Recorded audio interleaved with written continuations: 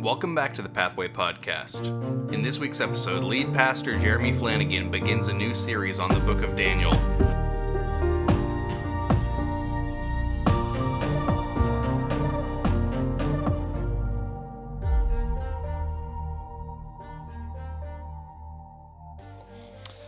Well, it is good to have each of you out this morning, and I hope you had a good weekend. And if you stayed up to watch Midnight Drop or be able to tell the person next to you Happy New Year, then you may be a little sleepy this morning, but hopefully not too bad. We do have some of our kids' classes in here today, and if you didn't pick up one on the way in, if any of our kids or teenagers or adults, if you get bored typically listening to me and you want a fill-in-the-blank sheet to help you out, those are on the back table there. So kids, anybody feel free to get up, grab them right now. Lauren, if it would help you. You know, he gets tired of listening to me. But anyway, so there's a couple of fill-in-the-blank sheet and another sheet that just kind of has an overview of the book of Daniel. And I know y'all won't be in here for the whole series, but it's good to have you kids in here with us today. And Daniel is an absolutely great book, especially one that I have shared this story and kind of this lesson with a lot in the past with teenagers and with college students. And as we go into a new year and as we, kind of have all those New Year's Day type things that people think about, Daniel is a great place to get started in Scripture. And so this year we're talking about wisdom, right? And Daniel's one of those books that has a lot of that there, a lot of wisdom for us to take a look at. But really, as you can see on the slides, you can see on the title, the whole idea, at least in those first 5-6 chapters of Daniel, it's really, to me, about making hard decisions. And so, New Year's Day is a day that a lot of people look at making new decisions, right? Making changes. This is a new year. It's arbitrary, but whatever arbitrary point in time you choose that helps motivate you to do what you already know you should be doing, that's not a bad thing, right? So January 1st is as good as time as any. I'm going to try and make the decision to remember the actual year when I write it down. But I was halfway through cutting cards when I noticed. I was like, it's not that important. So we just went with it. But, there are those New Year's things that we want to do. I don't know if any of y'all have any traditions. Being from the country in the South, New Year's Day is when you ate hog jaw and black-eyed peas. I had my wife cook that our first year when we were married. It was a bad cut of meat. It smelled horrible in the kitchen. She hated it. So we made compromises, as you do in marriage, and we'll be having bacon sandwiches and black-eyed peas today for lunch. But that's, you do what you can. And you say, well, Jeremy, y'all haven't had the best string of luck, right? Imagine what it would be had we not been eating bacon and black-eyed peas all these years. And so, you have your traditions. People look, maybe it's a new year, new leaf, new luck, whatever that is. A whole lot of people make resolutions, right?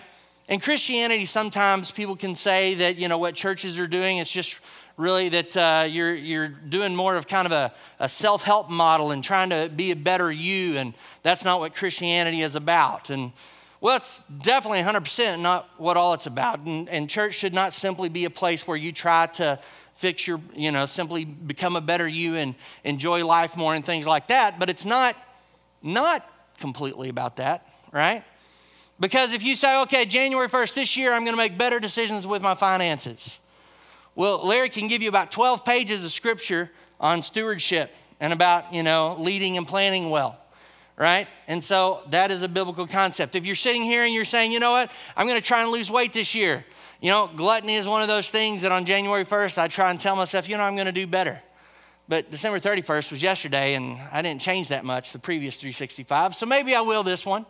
Right? But that is something, self-control in that area and things like that. Whether it's reading your Bible, which is one of our next steps always that first Sunday in January, about saying, all right, this is time. Pick this year that you're going to be more dedicated to reading Scripture. Well, the Bible tells us to be prepared to give an answer to people about the hope that's within us, right? So there's a whole lot of things. Spending more time with family. The Bible talks about that a lot, right? About cutting out different, sins out of your life or things that waste our time and take our focus away from what we need to be focused on. The Bible talks about those things too.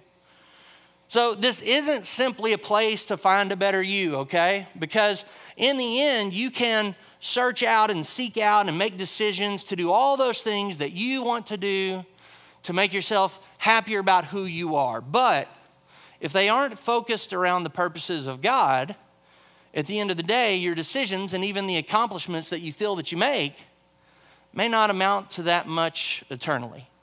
And so when we look at the book of Daniel, it's not simply about making hard decisions to achieve what you want to out of life, right? If you say, this year I'm going to get a better job, I'm going to learn a new skill, or go back to school, I'm going to try and advance in my career or start something new, okay, that's great. But if your purpose isn't to be able to use whatever wealth you're blessed with to give back to God what is His and to bless others, then you may accomplish your goals, but you don't do that much in the scope of what God would have you to do, right? And so that's what we have to look at on this January 1st, whatever decisions we make. Even our next steps kind of talk about those things, helping try and maybe focus us on some of those areas that we do need to make changes. But in the end, if we really want to change our life, we have to make the decision to follow a different purpose for our choices, not simply make different choices. So the book of Daniel is great. Let's get started on it. As we get into this book, what we're going to find out is that God's people were not in a good place. And so if you're sitting here saying January 1, it's hard for me to make changes in my life, it's hard for me to make the decisions to do the right thing because I'm in a bad place. Well, let's see where they're at. Daniel chapter 1, verse 1. During the 3rd year of King Jehoiakim's reign in Judah, King Nebuchadnezzar of Babylon came to Jerusalem and besieged it. And the Lord gave him victory over Jehoiakim of Judah and permitted him to take some of the sacred objects from the temple of God. So Nebuchadnezzar took them back to the land of Babylonia and placed them in the treasure house of his God. So the nation of Israel had been defeated, right? And just to give you a little bit idea of timeline, put together a quick slide. A little while back, earlier this year, we talked about Hezekiah. And during King Hezekiah's reign is when Judah was attacked by Syria, right? And they took over and they demolished most of Jerusalem. And then Hezekiah even ripped all the things out of the house of God to try and pay him off. And that didn't work. And, all these horrible things happened. And then, God provided, God helped them. After that, Hezekiah was dying and he prayed to God and God gave him more years to live. And in that period of time, there's a group of people from Babylon, right? Not this big giant world power, but a growing power. And they came to visit Hezekiah. And while they were there, he showed them and bragged about his palaces and bragged about the temple and bragged about all the gold they had and bragged about all the great things. And God said, your pride just made you lose it all. Won't be while you're alive, but it will happen. And so that's what we see happen here in the book of Daniel. The next thing we have is that Babylon captures the Assyrian capital of Nineveh. They start making their move, right? The Assyrians are the powerful ones in the area. Babylon captures Nineveh. They keep going. Nebuchadnezzar is the son of the king, and he just is kind of in charge of all of this, and they are moving in. A few years later, in 609, King Josiah was king of Judah, and he was a good king. Weren't a lot of them, but he was a good one. But he heard that Egypt was coming up to help Assyria to fight Babylon. And Assyria was their enemy at the time. And they didn't really care for Egypt that much either. So he led his army out to Megiddo. And in this place, he was trying to stop Egypt from teaming up with Assyria to fight Babylon. Didn't work.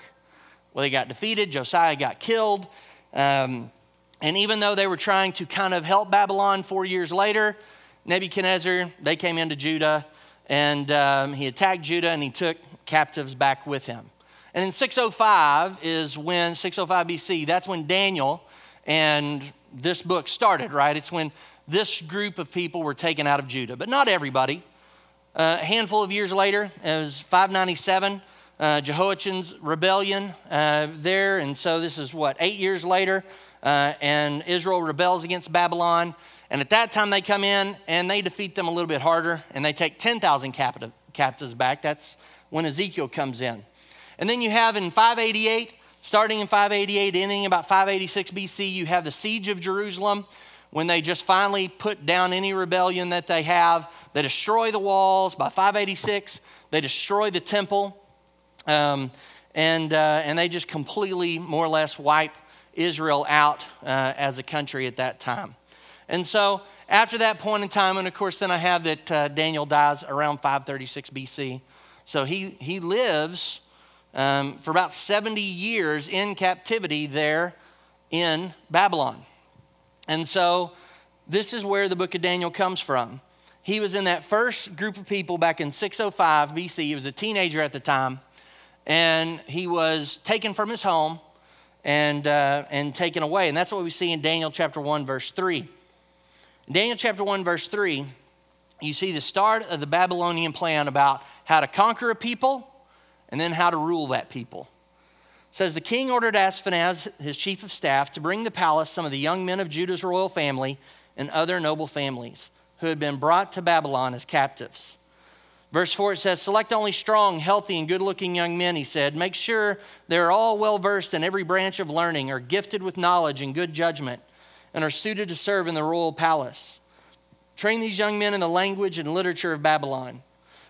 The king assigned them a daily ration of food and wine from his own kitchens. They were to be trained for 3 years, and then they would enter the royal service. Daniel, Hananiah, Mishael, and Azariah were 4 of the young men chosen, all from the tribe of Judah. The chief of staff renamed them with these Babylonian names. Daniel was called Belteshazzar, Hananiah was called Shadrach, Mishael was called Meshach, and Azariah was called Abednego. But Daniel was determined not to defile himself by eating the food and wine given to them by the king. And he asked the chief of staff for permission not to eat these unacceptable foods. So, a couple of the best known stories in all of the Bible, right, that are taught that I learned as a little kid and that you hear about and everything else are Daniel in the lion's den, and then Shadrach, Meshach, and Abednego in the fiery furnace. Right? And these 2 very, very well-known Bible stories come from these handful of chapters in the book of Daniel. And we see these 4 young people, singled out here as being a part of the hundreds, if not thousands, of young people who were taken away from Judah and carried away to Babylon. But it wasn't just any young people, right? It was people from the royal family. So they took people from the royal family and they took them back to Babylon with them. And they were young enough that they hoped they would be, teachable and impressionable, because what they wanted to do was for 3 years to change everything about who they were and to turn them into good Babylonian Jews. Jews by, ethnicity where they came from, heritage, but Babylonian by culture. And so they wanted what? The strong, the healthy, the smart, the wise, and the ones who can serve from the royal family. And then we're going to teach them our literature. We're going to teach them our language, give them all of our education. We're going to completely immerse them in our culture. And at the end of the 3 years, then we're going to see who works out and who doesn't. And the ones who get with the program right and who turn into good cultural Babylonians, then they're going to serve in the palace here, and they are going to help us rule over their own people, right? The Babylonians did this. The Romans took that up and did that very well. If you think in the time of Jesus, the Romans ruled everything, but who was in charge of Israel, right? The upper class Jewish leaders were given the ability to kind of control their own things as long as they did what? Controlled their own things and paid their taxes and kept their people subjected. It's one of the reasons they wanted to kill Jesus, because they didn't want any uprisings. They just wanted to follow the rules, get their money, keep things under their own control.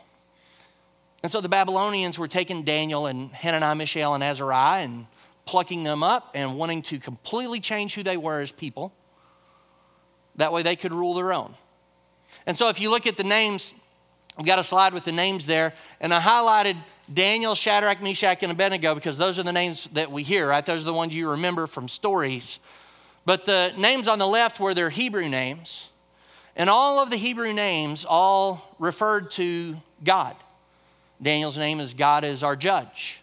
The others talk about how Yahweh is great and other things like that. And all the names they were given, Belteshazzar, Shadrach, Meshach, Abednego, either talked about serving the king in Daniel's name, or in the other 3 names, that giving honor to Babylonian gods, right? So from the very beginning, we're going to take away your names that reference the God of Israel. We're going to give you names that reference our gods. You're going to eat our food. You're going to learn everything about us. And if not, well, you are our slaves. It's not going to work out well. And so that's where we were at. But in all of this, in verse 8, it said, but Daniel was determined not to defile himself by eating the food and wine given to them by the king. He asked the chief of staff for permission not to eat these unacceptable foods. Daniel did not eat bacon sandwiches and black-eyed peas on January 1st. And I'm glad I'm not Jewish. Because there were foods and there were things that God had told them that they were not to eat to separate themselves from all the other cultures around them. And you're saying, well, what did it matter? Well, you can look back at different dietary things and other stuff, but for the most part, the reason that Jews were not to eat pork and the reason that there are other things that they weren't to do, the scripture says was to make them a peculiar people. Not peculiar in the way that we think of as, well, that guy is really, really strange and odd. Let's walk on the other sidewalk. Not that. Just that they stood out. They stood out as individuals who were making choices to do something in order to follow their God that the rest of society wasn't making those choices. They thought were meaningless or frivolous. We may say, well, we kind of agree. Not eating, bacon, it doesn't seem like that big of a deal. But trust me, if you are trying to follow after God in today's culture, in today's world and society, people are looking at you and saying the choices Jeremy is making don't seem like they're that big of a deal. Why is it such a big deal if he doesn't do some of the things that I do, or that he says some things are sin that I don't think are wrong, right? People look at us the same way. The benefit we have is I get to have bacon. And so they made choices, and Daniel said, it may not seem like a large issue here, but I'm not going to eat the food God told us not to eat. I'm not going to drink the drink that God told us not to drink. I'm not going to do this stuff. I don't want to defile myself. And it says that he was determined. And not only did he have to go against the culture he was in, but he was having to go against his friends and family that he got plucked up from Judah and carried all the way to Babylon and traveled with. Right? Because we're only given 4 names. Out of the hundreds, possibly thousands of future rulers of Israel and Judah, only 4 said, you know what, we're not going to defile ourselves. We're not going to do that. So in verse 9, we keep going, and it says, now God had given the chief of staff both respect and affection for Daniel. But he responded, I'm afraid of my lord the king, who has ordered that you eat this food and wine. If you become pale and thin compared to the other youths your age, I'm afraid the king will have me beheaded. And Daniel spoke with the attendant who had been appointed by the chief of staff to look after Daniel, Hananiah, Mishael, and Azariah. And says, please test us for 10 days on a diet of vegetables and water. And at the end of 10 days, see how we look compared to the other young men who are eating the king's food. Then make your decision in light of what you see. And the attendant agreed to Daniel's suggestion and tested them for 10 days. So more or less, you let all these other hundreds and thousands of people from Israel eat your stuff, right? Eat a good, nice, big, thick pork chop. Eat everything you put in front of them. Do all that. We're going to have, the Bible says, pulse or vegetables, kind of beans and just vegetables to eat. And at the end of 10 days, look and see who looks better. I don't know about you, but if you have tried dieting, 10 days doesn't really cut it, right? That doesn't make all the changes in your life. If I'm Daniel, I would have said, give me 3 months. Give us some time, right? I have faith and I have confidence and I know this is the right thing to do, but give me some time to prove that this is okay. Because the servant, right, who was in charge said, if I let you do this and then you look sickly and you don't look as good as everyone else, I've disobeyed the king's orders. I fear for my life. Well, if that's what the king's loyal servant is afraid of, that he will be killed, what do you think will happen to the slaves who disobeyed the king's orders? Daniel and his friends weren't simply making just a small little lifestyle choice. They were making a choice that went against the culture, went against the people in charge, went against all their friends. And why do I keep saying that it went against all their friends? Well, the other hundreds and thousands are saying, it's not that big of a deal. We're slaves here. We're not in charge here. We're scared. We're scared of what will happen to us if we don't go along with what everyone else is doing, if we cause waves, if we make a fuss about this. We don't want the pushback. We don't want whatever, repercussions will come. We have to make a new life for ourselves here, right? We got to make a life for ourselves here. And if that means that we have to do a couple of things we don't like, then so be it. Well, I do a lot of stuff I don't like. But their excuse is if we have to do things we don't like and that God doesn't like.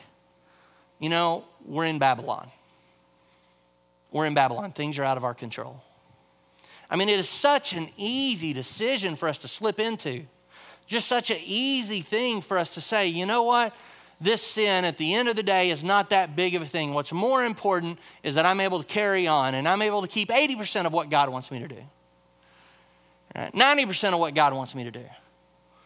But I'm going to give in on this 10% because saying no to that or doing what God wants me to do here is going to make all the rest of my life so difficult. Or if we're honest, just less enjoyable. Right? Our sin nature wants these things, and so we want to do these things. But even if it is with threat of death, which ours aren't, our decisions aren't. Daniel's was, Hananiah, Mishael, and Azariah, theirs were. And they said, we are determined. We are determined. Now, a little bit later is when Daniel, because he prays to God, is thrown into the lion's den. And we'll talk about that story in the coming weeks. And when Shadrach, Meshach, and Abednego, because they won't bow to an image, or they won't, that they pray to God as well, that they're thrown into a fiery furnace, right? There becomes a place and time in our life, and with them it was early, which is a good thing. With us, sometimes we may go a long time without making the choices God wants us to make. But we will come to a place where there's a decision point where we have to decide today, right? Today, who am I going to be? Because whatever I choose today is going to make tomorrow either harder or easier to be who God wants me to be. Right? Daniel being willing to being thrown to lions and Shadrach, Meshach, and Abednego being willing to be thrown into a fiery furnace didn't happen all at once. It started with this decision point at the very beginning when they were faced with a world and a culture that wanted to change who they were. And they said, nope, we're determined to be who God wants us to be. We're going to be who God wants us to be. So, are you at a place in time, and January 1st is just as good as any other day, where you're having to decide, who am I going to be today and tomorrow and every step forward? Well, maybe you're in one of those huge decision point times in your life where you feel like you've let things out of control, or you just feel like you're spinning your wheels, you're not getting much done for God. But just to let you know that every day is ultimately a decision point where we have to just wake up and decide, who are we going to be? Whose purposes are we going to pattern our life after? Because of their faith in God, they were able to have confidence. In that last song that we sang, that my confidence is your faithfulness, right? It's not our strength that we should have confidence in. It's not whether or not we can achieve the good things we want to do. It's God's faithfulness in who He is that allowed them and will allow us the strength to make those hard decisions. I say all the time that what we need to do, and if you're here and you're not a believer in Jesus Christ, that the simple way I put it is that God is who He says He was. Jesus is the Son of God, like God promised. Jesus did what He said He would do, and He died for our sins. And all He asks is for us to believe. It's my confidence in who Jesus is that gives me the only shot at making the right choices and making the hard decisions and keeping with them, right? That's it.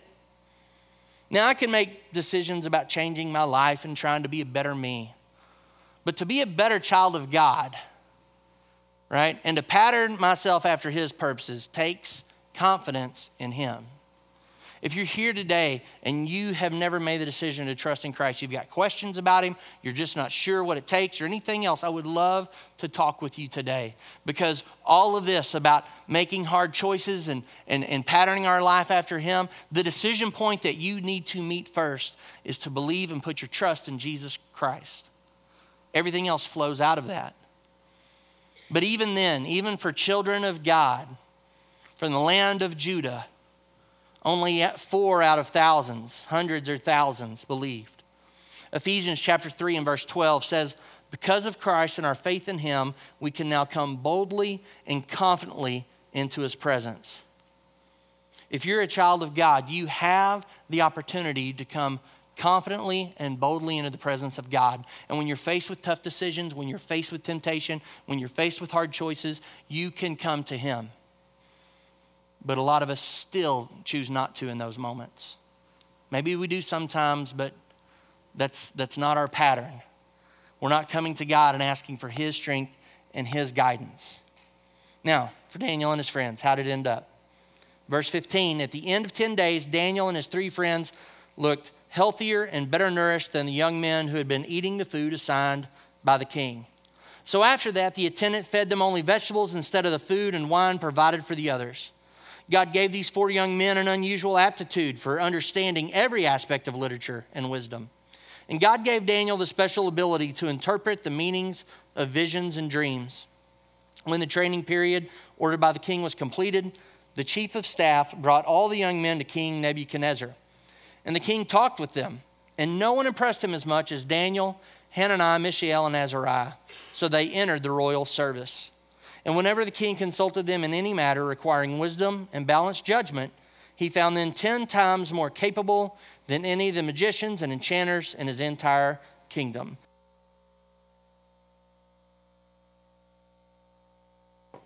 So more or less, this is a health, wealth, and prosperity sermon, right? They started off possibly getting, their head chopped off because they won't eat bacon. And it ended up that they were the ones in royal service to the king. 10 times wiser and smarter than everybody else. See, and this is the message you can take, is that if you make the hard decisions and the choices right, everything just works out. It's all easy. And they were the most prosperous and smartest slaves in all the land.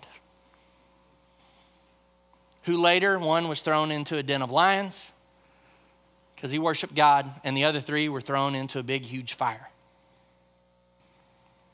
See, God's purposes are different than ours. Getting a hold of our finances, right? Big January 1st thing. Big January 1st thing. New job, trying to do better, trying to make more money, stuff like that, right? Big thing. What do you think was on the mind of the hundreds and thousands of young people from Judah whose names we don't even know because they just went along with the Babylonian culture? They're like, well, if I want to make a smart choice, and if I want to have a family, and if I want to have wealth and security, and if I want to be able to have all these things that I desire, I just need to eat the food. And then when they tell me to observe some of their cultural things that maybe God doesn't like, I just need to do those things too. Because it's not like any of them later decided to get thrown into the fire or the lion's den. We hear about Daniel, Shadrach, Meshach, and Abednego. If there's little kid cartoons, VeggieTales make shows about them, you don't see anything about any of the rest of them. Because you know what happened to them? We don't really know. Because they just faded into history, merged into Babylonian culture, because they said the choices are too hard. Now, they may have made good financial decisions to gain wealth, but they didn't make financial decisions to give back to God, and so their purposes were off. They may have made good decisions about having health and not getting killed, not being thrown into fires or to lions, right? I would call those typically good decisions. I would like my son to say, I want to grow up and not be mauled by wild animals, right? That's something I would love for him to do. However, the decisions they made to achieve those goals went against the purposes of God, right? Our next steps, one of the next steps and everything else, and Walter can go ahead and throw that up back there, but I say, what are the hard decisions that you want to make for yourself, or people who care about you have asked for, or you know God would have you do, right? And I put the third one there because I have a lot of people that tell me, oh, you need to do this, you need to try that, right, through life. You may have people or family members that nag you about certain things. I'm not saying you have to listen to everything, but it's possible if they're godly and they care about you, there may be things they're talking to you about that maybe you should look at. Maybe there are things for yourself that you want that are good, but in the end, you know that God would have you do. Because if I'm making choices about my finances or my family or my job or my time or my health, and they are not in line with the purposes of God, then they are meaningless to me being a Christian and me affecting anything having to do with eternity. So all the things and all the decisions that we decide to make, we have to ask ourselves, how does my life now fit into the purposes of God? So when you think about that today as we wrap up and as we look at some of these closing thoughts, who does God want you to be? That's the first question you have to ask. First of all, He wants you to be a believer. And if you haven't answered that, that's the decision point today. If you are a child of God, you have to say, am I going to be one of the 4 or one of the thousands? Am I going to be one of God's children who says, I am determined to be who He wants me to be? And so my choices are going to be patterned after His purpose, not mine. Because like I told you, out of the hundreds and thousands that we never hear from again, a whole lot of their choices made sense to them, even to their families and to all the people around them. But they did nothing for their life following after God. And they sure didn't point anybody to Jesus. They sure didn't point anybody to Yahweh, to Jehovah. They just went along. We see our world wants to beat us down and to become like it, wants us to be okay with sin, wants us just to not make waves. There were probably a lot of these Jewish people who were taken away from their homes, and they didn't do horrible things, right? They didn't become, people who would torture other Jews. They didn't become, mass murderers or all this other stuff. They probably, some of them were very good, upstanding Babylonian citizens. And sometimes as Christians, we feel that that's all we need to be. We just need to be good people. Well, if you want to change anything about yourself this year, God calls us to more than that. He calls us to make a difference for Him. And it starts with making the hard decisions to purpose our choices after His will, not ours. As we close up, as our worship team comes forward, I want to close in Proverbs chapter 16. It says, we can make our own plans, but the Lord gives the right answer. People may be pure in their own eyes, but the Lord examines their motives. And commit your actions to the Lord, and your plans will succeed. But success may look different. Daniel's plan succeeded. Hananiah, Mishael, and Azariah, their plans succeeded. They impacted kings and kingdoms and nations. But their success was very dangerous. Their success took them to places where they thought their lives may be over. But in the end, their plans, because they were after the purposes of God, succeeded in what God wanted to accomplish.